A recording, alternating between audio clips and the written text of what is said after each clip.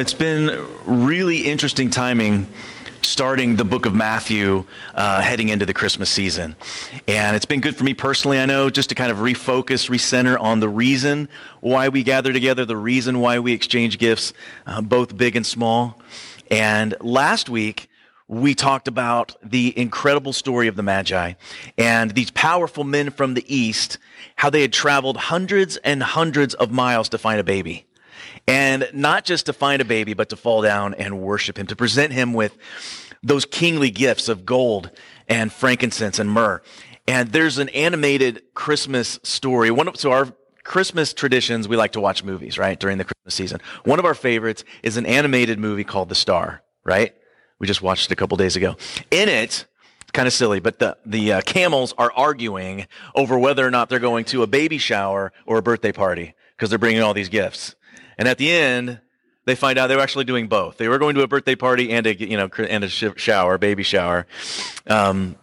But if you think back to it, they probably weren't aware at the prophetic nature of what these gifts symbolized, that they was going to symbolize the different offices that the Messiah would fill in the King of Kings and the Priest of Priests, and also the man that would become the sacrifice for all of mankind.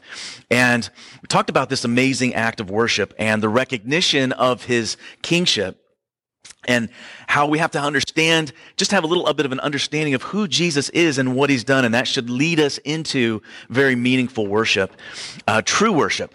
And we talked about how that true worship comes from a humble heart, that these guys were advisors to kings, kingmakers, and here they are bowing down to a king. And then true worship that responds appropriately. These men did not have a perfect picture of who Jesus was, who the Messiah would be. But what they did know, they acted on. And what they did know, they followed and they worshiped. And you and I do have a perfect picture of who the Messiah is and what he's done for us. And sometimes we still neglect to worship him and honor him the way that we should. And we do have a perfect picture. So true worship responds appropriately. And then last we talked about how true worship is costly. It would have cost the Magi time, would have cost them security, financially, to have given up these months to go find Jesus. And, oftentimes we show up at church on Sundays and we think, I'm ready for my refill. Like I'm here to get something from the Lord. And that is part of it, right? That's part of it. We do come to enter into his presence, but he also deserves to be worshiped, for us to bring something to him, a sacrifice of praise. If we enter into his presence with thanksgiving and into his courts with praise, he will meet us there. It might cost us time, it might cost us hobbies, sometimes relationships, finances, but all of that is nothing compared to the knowledge of knowing him. We talked about that last week as well. The Magi wanted to see him face to face, and when they did, they bowed down and worshiped. And hopefully that's said of us, that as we seek him to see his face, that we are considered true worshipers. As I was mapping out the weeks, as I was looking at Matthew and just kind of going through the sections of Scripture and saying, okay, it looks like this is when this portion is going to fall, I really tried hard to figure out a way to not do this portion of Scripture the day after Christmas. Because it's part of the tragic story of the Nativity. But as I began to think about it, it actually is quite fitting, because you have this extravagant act of worship by the wise men, directly followed by the events that we're going to read today. We celebrated his birth yesterday, and today we're going to take a look at the reality of what happened. This is Matthew 2, verses 13 through 23 today. The flight to Egypt. Now when they had departed, behold, an angel of the Lord appeared to Joseph in a dream and said, "Rise, take the child and his mother and flee to Egypt and remain there until I tell you. For Herod is about to search for the child to destroy him." And he rose and took the child and his mother by night and departed to Egypt and remained there until the death of Herod.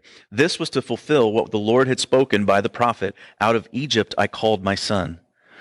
Then Herod, when he saw that he had been tricked by the wise men, became furious, and he sent and killed all the male children in Bethlehem and all of that region who were under 2 years old, according to the time that had been ascertained from the wise men. Then was fulfilled what was spoken by the prophet Jeremiah. A voice was heard in Ramah, weeping and loud lamentation, Rachel weeping for her children. She refused to be comforted because they were no more. But then Herod died. Behold, an angel of the Lord appeared in a dream to Joseph in Egypt, saying, Rise, take the child and his mother, and go back to the land of Israel, for those who sought the child's life are dead. And he rose and took the child and his mother, went back to the land of Israel. But when he heard that Archelaus was reigning over Judea in place of his father Herod, he was afraid to go there. And being warned in a dream, he withdrew to the district of Galilee. And he went and lived in a city called Nazareth, so that what was spoken by the prophets might be fulfilled, that he would be called a Nazarene. The visit from the Magi, if you think about it, would have been a huge encouragement to Joseph and Mary. They had certainly heard from the angels. They had seen the shepherds that had come to worship him. And then a year or two had gone by. Have you ever gotten a word from the Lord and gotten confirmation? And then it was a while before that actually came to pass. And you start to kind of second guess yourself a little bit. You're like, did I hear that right? Did I make that up? So this would have been a huge encouragement when the wise men show up to worship Jesus, but their happiness was short-lived, because the next piece of news was that, not joy and hope, but danger and urgency was coming. The danger of Herod and the urgency that they needed to get out of town, that they were supposed to head to Egypt. That peace on earth and goodwill towards men was now vengeance and death, as soldiers replaced the shepherds. A silent night had become a screaming night. Sometimes in our lives, the spiritual highs are almost immediately followed by some real earthly lows. Spiritual highs to earthly lows, from the mountaintops to the valleys. I've experienced this in my own life. In Luke 9, Jesus takes Peter and James and John. They go up this mountain. And when they get to the top, they're standing there and Jesus starts to glow. Like a little bit of his glory started to leak out. And he started to glow, and they just kind of lose it. And then all of a sudden, Moses and Elijah show up. And Jesus is talking with two of the most famous people in their history. And Peter can't take it anymore. And he just blurts out. He's like, this is awesome. Let's build some tents and just hang out here. Like, let's live here on the mountain. And as if that's not enough, then a voice, the voice of God, booms out. This is my son in whom I'm well pleased. Listen to him. Peter, stop talking. Listen to what he has to say. And there's a lesson there. Not that we are blurting things out, but at least in my mind, trying to figure things out, and the thoughts that are going through my head. And sometimes those drowned out the voice of the Lord and him saying, look, Nathan, calm down. Just listen for the Lord. You don't need to be talking right now. Listen for his voice. Then we have this incredible experience where they come down the mountain, and as soon as they step off the mountain, Jesus is met by a crowd of people. And not just a crowd of people, but a man who's crying out to him for Jesus to heal his son, who's demon-possessed. And he asked the disciples to do it, but they couldn't do it. And this is an interesting part to me, because this is what Jesus says. He says, "O faithless and twisted generation, how long am I to be with you and bear with you? Bring your son here." He just came off this spiritual high up on the mountain with the disciples. He comes down into the valley, and immediately he's met by a lack of faith. He's like, how long am I supposed to be with you guys in this unfaithful state? And Jesus heals the boy immediately. And it goes on to say that, they asked Jesus, why weren't we able to cast it out? And Jesus said, this kind only comes out by prayer and fasting.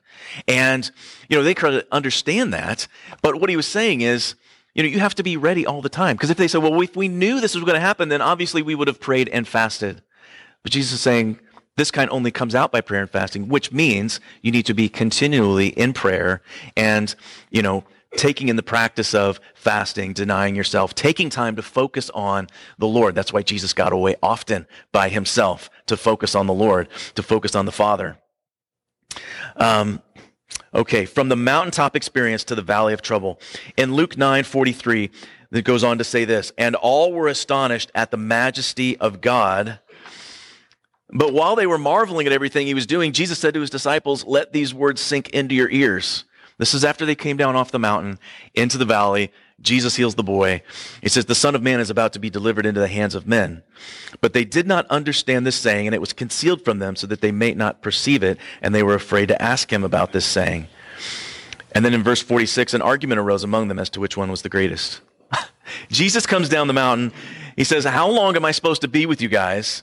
Then he tells them, guys, I'm going to be arrested. It's going to be bad. And the disciples are like, okay, whatever. Who do you think is the best one of us? That's how they react. And I don't know if you've seen this happen too, but sometimes you come home from church or you come home from a retreat or a Bible study, and all of a sudden it feels like all hell breaks loose, right? You just had this spiritual high, and the enemy immediately follows that up with an attack. Those times of testing are always going to come, but our job is to stick close to Jesus. The disciples didn't understand it. They stuck close to Jesus. Our happiness may be gone at that point because of the trial that has come our way, but we don't have to lose our joy. We talked about that in Philippians, about how we have to make the choice to rejoice. We have to hold on to that because we're still walking with him, and try not to get distracted. That's what the disciples did. They got distracted by their own self-interest. But what I tend to do in those situations, I say, Lord, I just came off this amazing experience with you, this incredible encounter. Can't you just perform a miracle or something like that to get me out of it? That would be really, really great for me personally. God could have protected Jesus and his parents in a number of different ways, but he chose to do so in a very ordinary and seemingly unmiraculous way. He gave them instructions to go down to Egypt, but they had to carry it out. Like, they still had to get there on their own.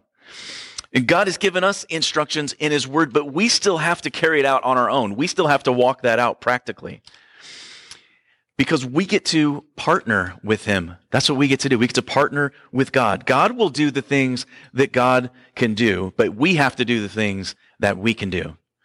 There was a saying that I heard once that said, without him, I can't, but without me, he won't.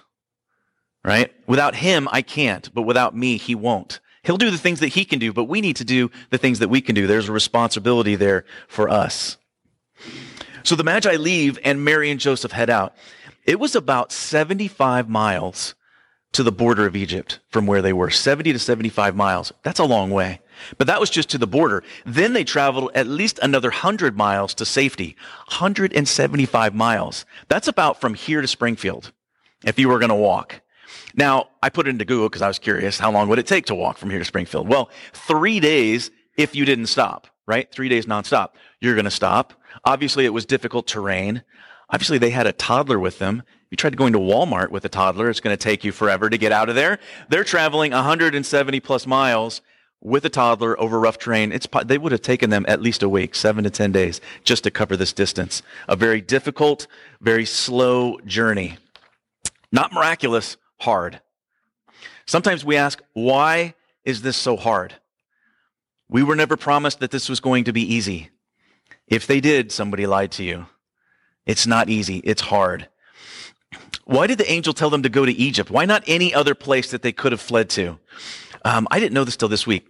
I'm not the Bible answer man. I get to learn some of this stuff at the same time you guys do. This is pretty cool.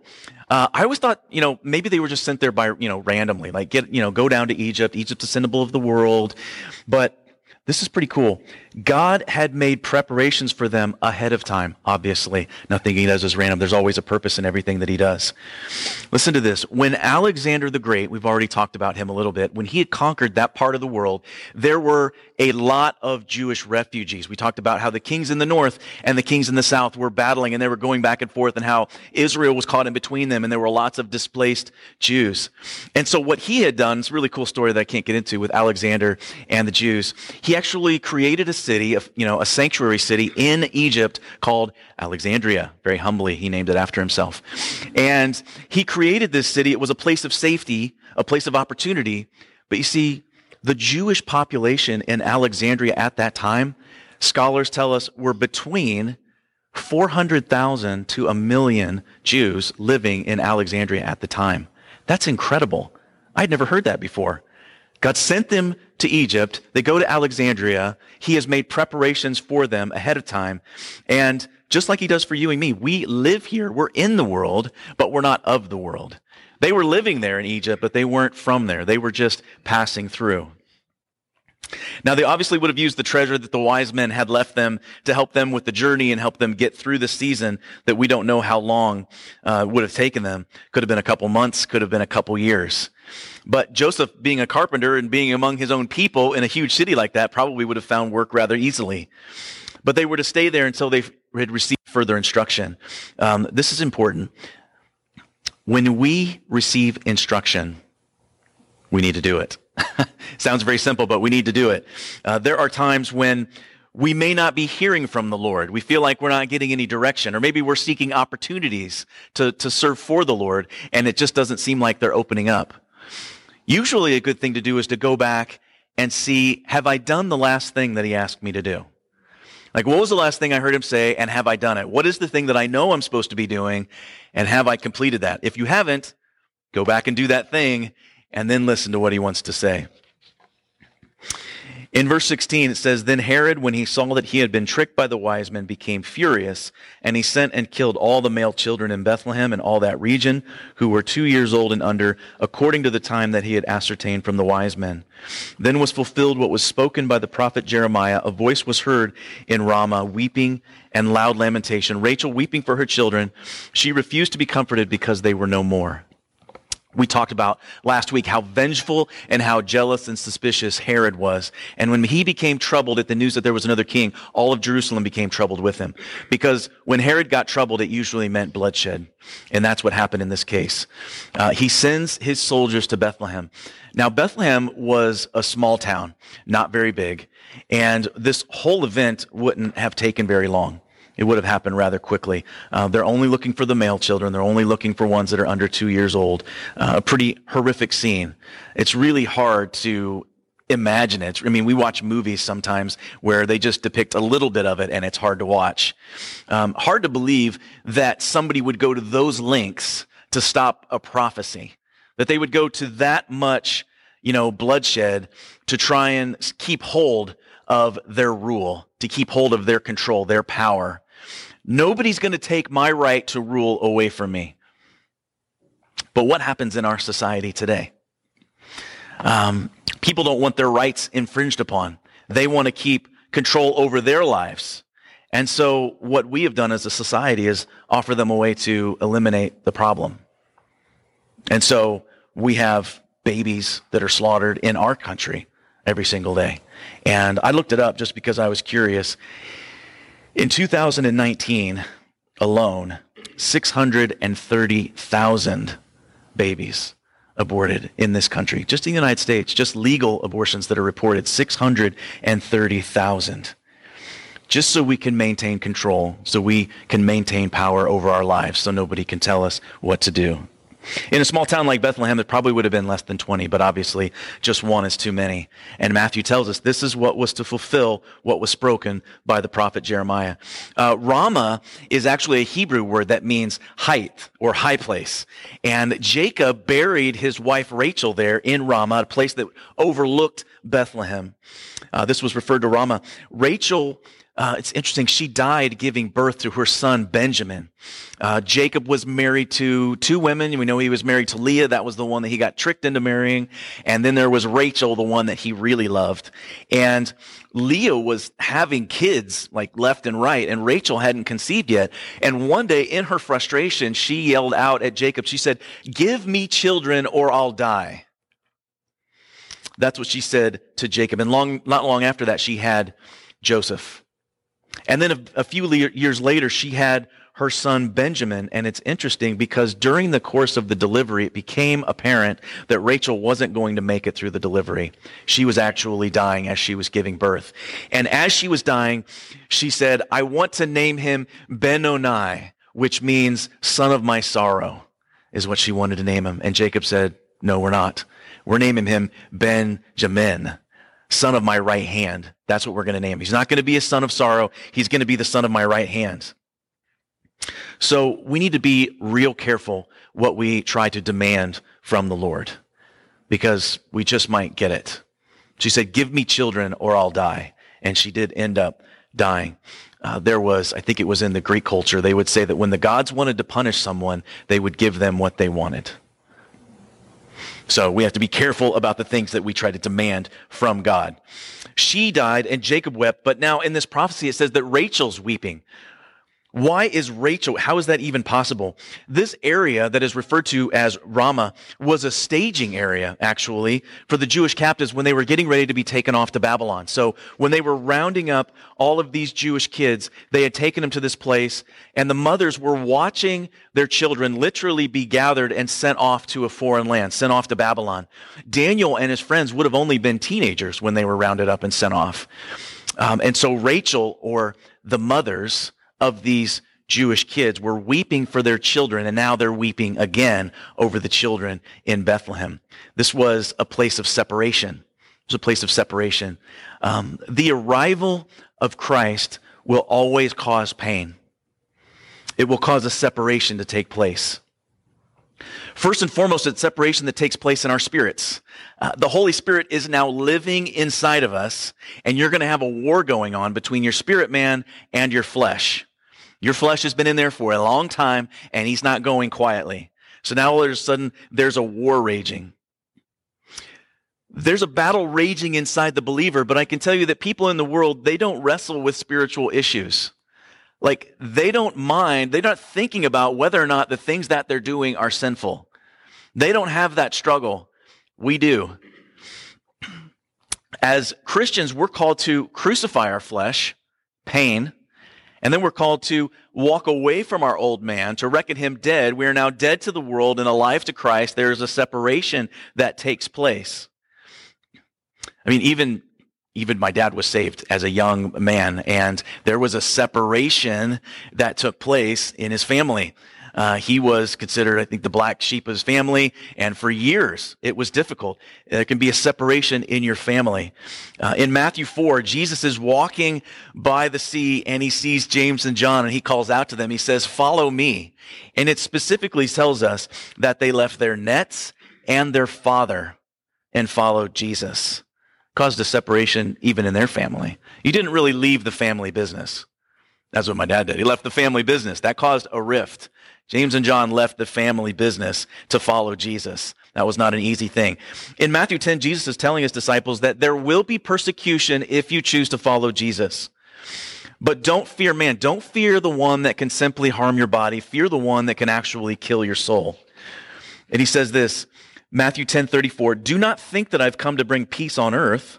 I have not come to bring peace, but a sword.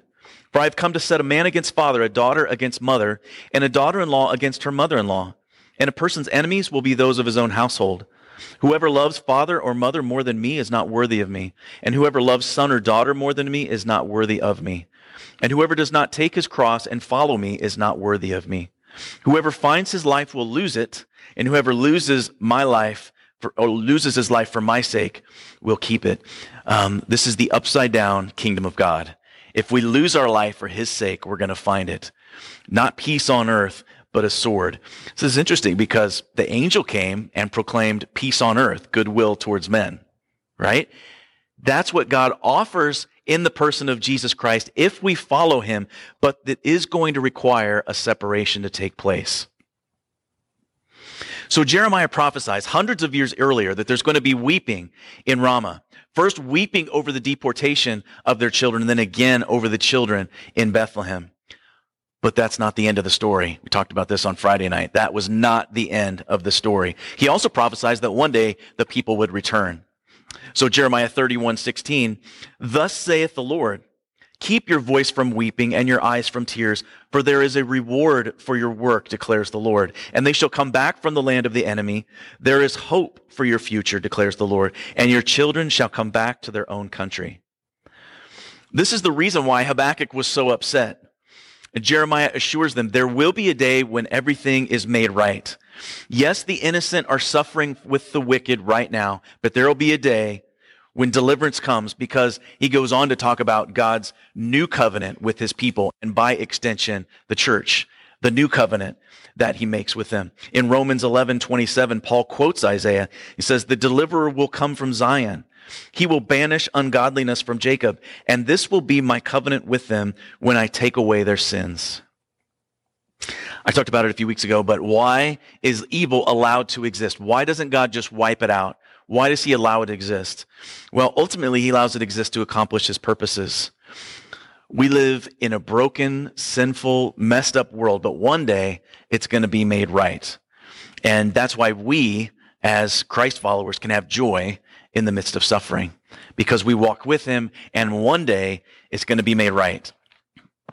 The rejection of Jesus started from the time that he was a baby, but deliverance was on the way. That's what it was heralding. Most people don't think of Bethlehem as a place of death. They think of Bethlehem as a place of life, because that's where Jesus came from. And that's how it is with you and me. He comes into our life, and he breathes life into it through forgiveness of our sins, brings us alive spiritually, and now we're dead to the world and we're alive to Christ. God kept them in Egypt until the death of Herod and whoever else may want to have killed him. But we're told by Jewish historians that Herod died rather gruesomely. It says that he was reported to have died from ulcerated entrails, putrefied and maggot-filled organs, and constant convulsions. That's a rough way to go, but probably a fitting end for somebody who was so rotten on the inside, literally. He couldn't find the peace that he thought he would gain by trying to wipe out the Messiah. And for people in our day who just want Jesus to disappear, who just want his influence to be wiped away out of culture, they will not have the peace that they think they're going to find. It may look like it on the outside, but inside, they're going to be eaten up. They have a hole inside them that only Jesus can fill. Without him, we're going to be eaten up with worry, with fear, with discontent, unforgiveness. And ultimately, we're going to be eaten up in a place, well, for those that choose not to follow Jesus, will be eaten up in a real place called hell. And he calls it a place where the worm will never die, is what Jesus calls it. Finally, an angel appears to Joseph in a dream and tells him it's time to go back home. It's time to return, which is the fulfillment of another Old Testament prophecy. Out of Egypt, I called my son. God brought his people out of Egypt and eventually into the promised land. Now he's calling Joseph and his family out of Egypt back to Israel. It took a lot of courage for Moses to go back to Egypt. And it would have taken a lot of courage for Joseph to take his family down to Egypt. But Egypt in the Bible is always a symbol of the what? The world, right? Jesus had to go into the world, into Egypt, to be able to free you and I from the world. He had to go there to free us. Moses had to go there to free the people and bring them back to the promised land.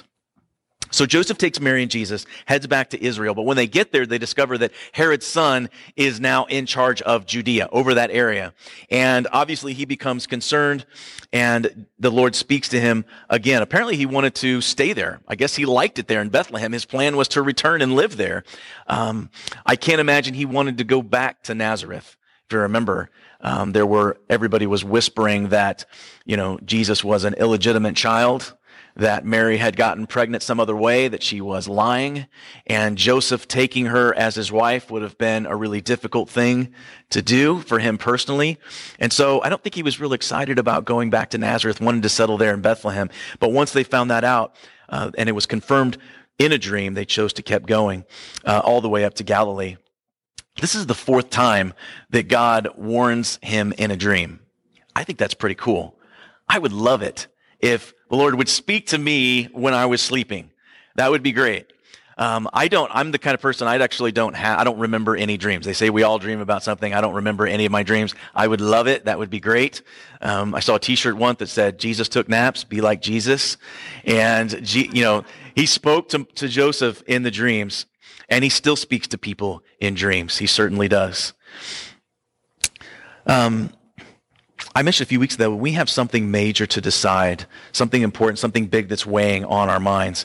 We need to pray, and then we need to rest.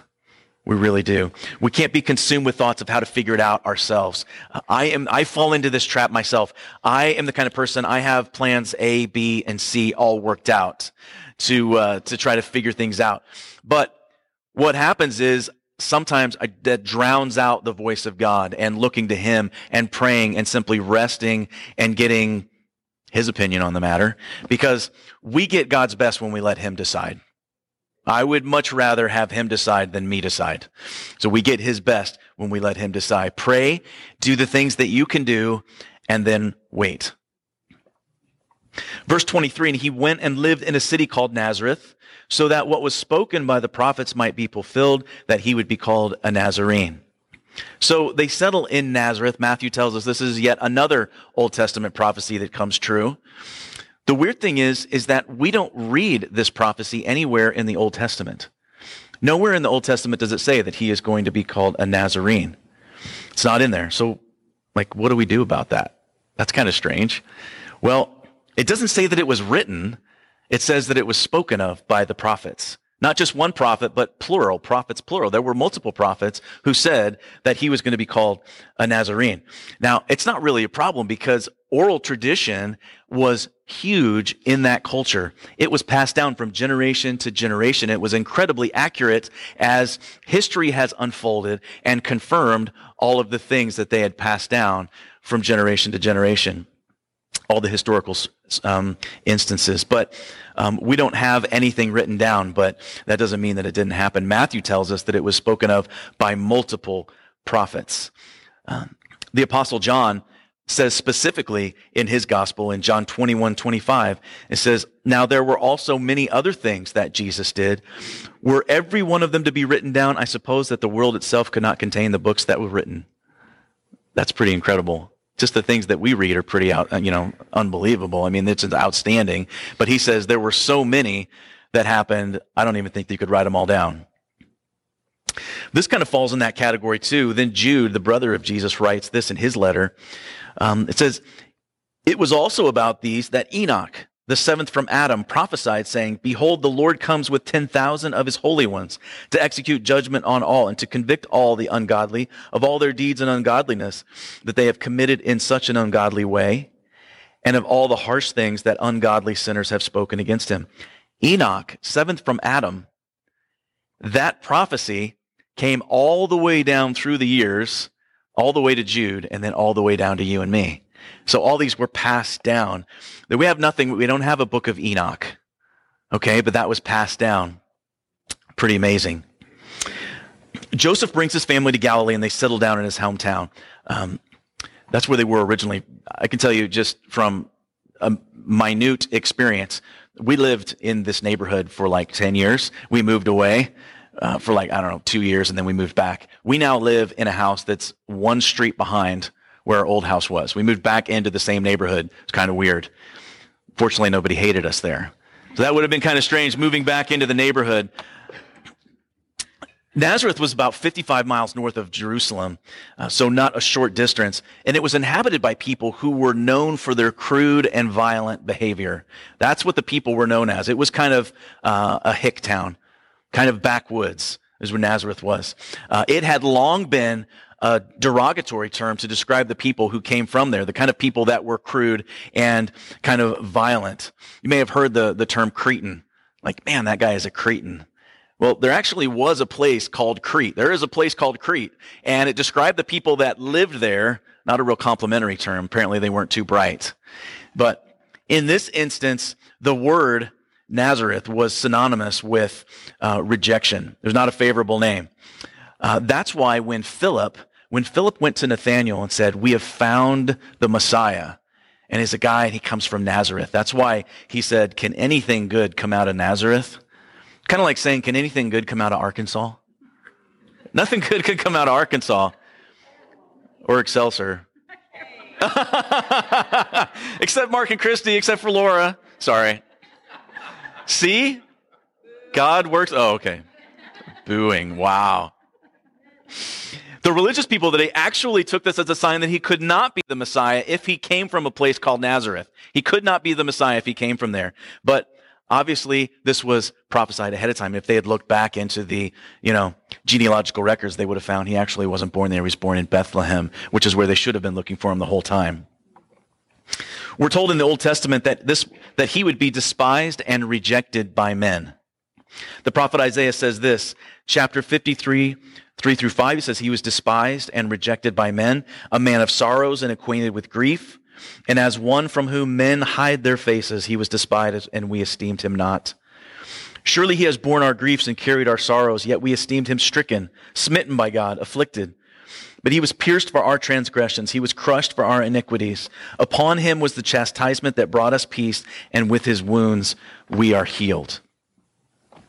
The fact that he was called a Nazarene spoke of his rejection by the people. Out of this lowly and despised city, the royal Son of God grew up with his earthly parents for some 30 years. Now, check this out. Now, again, when I say I learned this stuff at the same time, I learned this stuff in the middle of the week. I'm so excited. I can't wait to share this with you guys on Sundays. The word Nazareth, scholars tell us, comes from the Jewish word Nazer. Okay, Nazareth comes from the Jewish word Nazer, which means branch or shoot. That's what Nazer means. Remember last week we read from Zechariah that the branch would come forth and remove the sins of the people and rule over Israel forever. Then this in Isaiah 11, there shall come forth a shoot from the stump of Jesse, and a branch from his roots shall bear fruit. Is that incredible? And he settles in a little place called Nazareth, which means branch or shoot. Jesus goes there as a young boy, just a shoot, sprouting out of a stump. Things did not look good under Roman occupation. They looked like a dead end. But here comes the shoot that would grow into a branch, the branch who would take away the sins of the people in a single day. But before salvation came rejection, even as a baby, and then obviously when he became a man. Who has believed what he has heard from us? And to whom has the arm of the Lord been revealed? For he grew up before him like a young plant, like a root out of dry ground. He had no form or majesty that we should look at him, and no beauty that we should desire him. He was despised and rejected by men. Jesus was rejected so that you and I could be accepted and never abandoned. He was scorned by man, but then he went to heaven and was glorified. There are saints all over the world today that feel rejected and scorned by man, but eventually they will stand in his presence and be glorified. Can anything good come out of Nazareth? You guys can come back up. Can anything good come out of Nazareth? Only salvation, forgiveness, breakthrough, healing, new life. Can anything good come out of my life? Can anything good come out of my situation, my Nazareth, my mess? See, Nazareth is no longer associated with crude rebels. It's associated with Jesus. And that's what happens when Jesus gets a hold of you and I. We're no longer associated as rebels, enemies of God.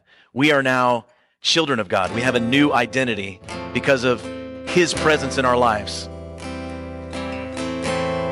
Spiritual highs are a lot of times followed by real earthly lows. But if we walk with Jesus, we can have joy. Do what God has asked us to do and then rest. Do what he's asked us to do, listen for his voice, and then rest.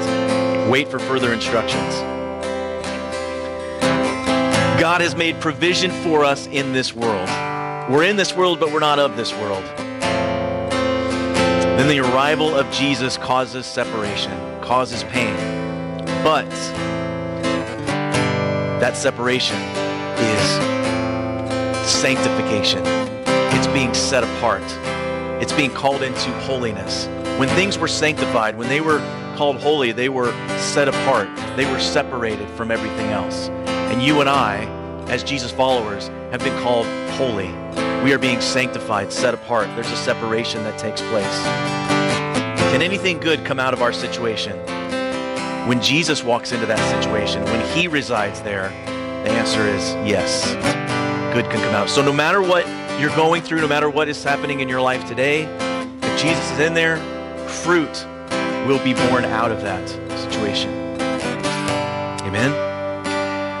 I learned this song this week. Elena said she was going to introduce a new song. We introduce songs fairly regularly, and I know it can be kind of difficult sometimes when we don't know the words, but it says, I'm standing on, this song by Phil Wickham, standing on the, chain-breaking, miracle-making, powerful name of Jesus. His name transformed Bethlehem from a place of death to a place of life, transformed Nazareth from a place of rejection to a place of, life and acceptance where Jesus grew up. And just a good reminder as we sing through this one more time that when he walks into our lives, we're standing on the powerful name of Jesus that transforms our situations, transforms our identity, and who we are in him. Amen. Sing with joy now, our God is for us. The Father's love is the strongest.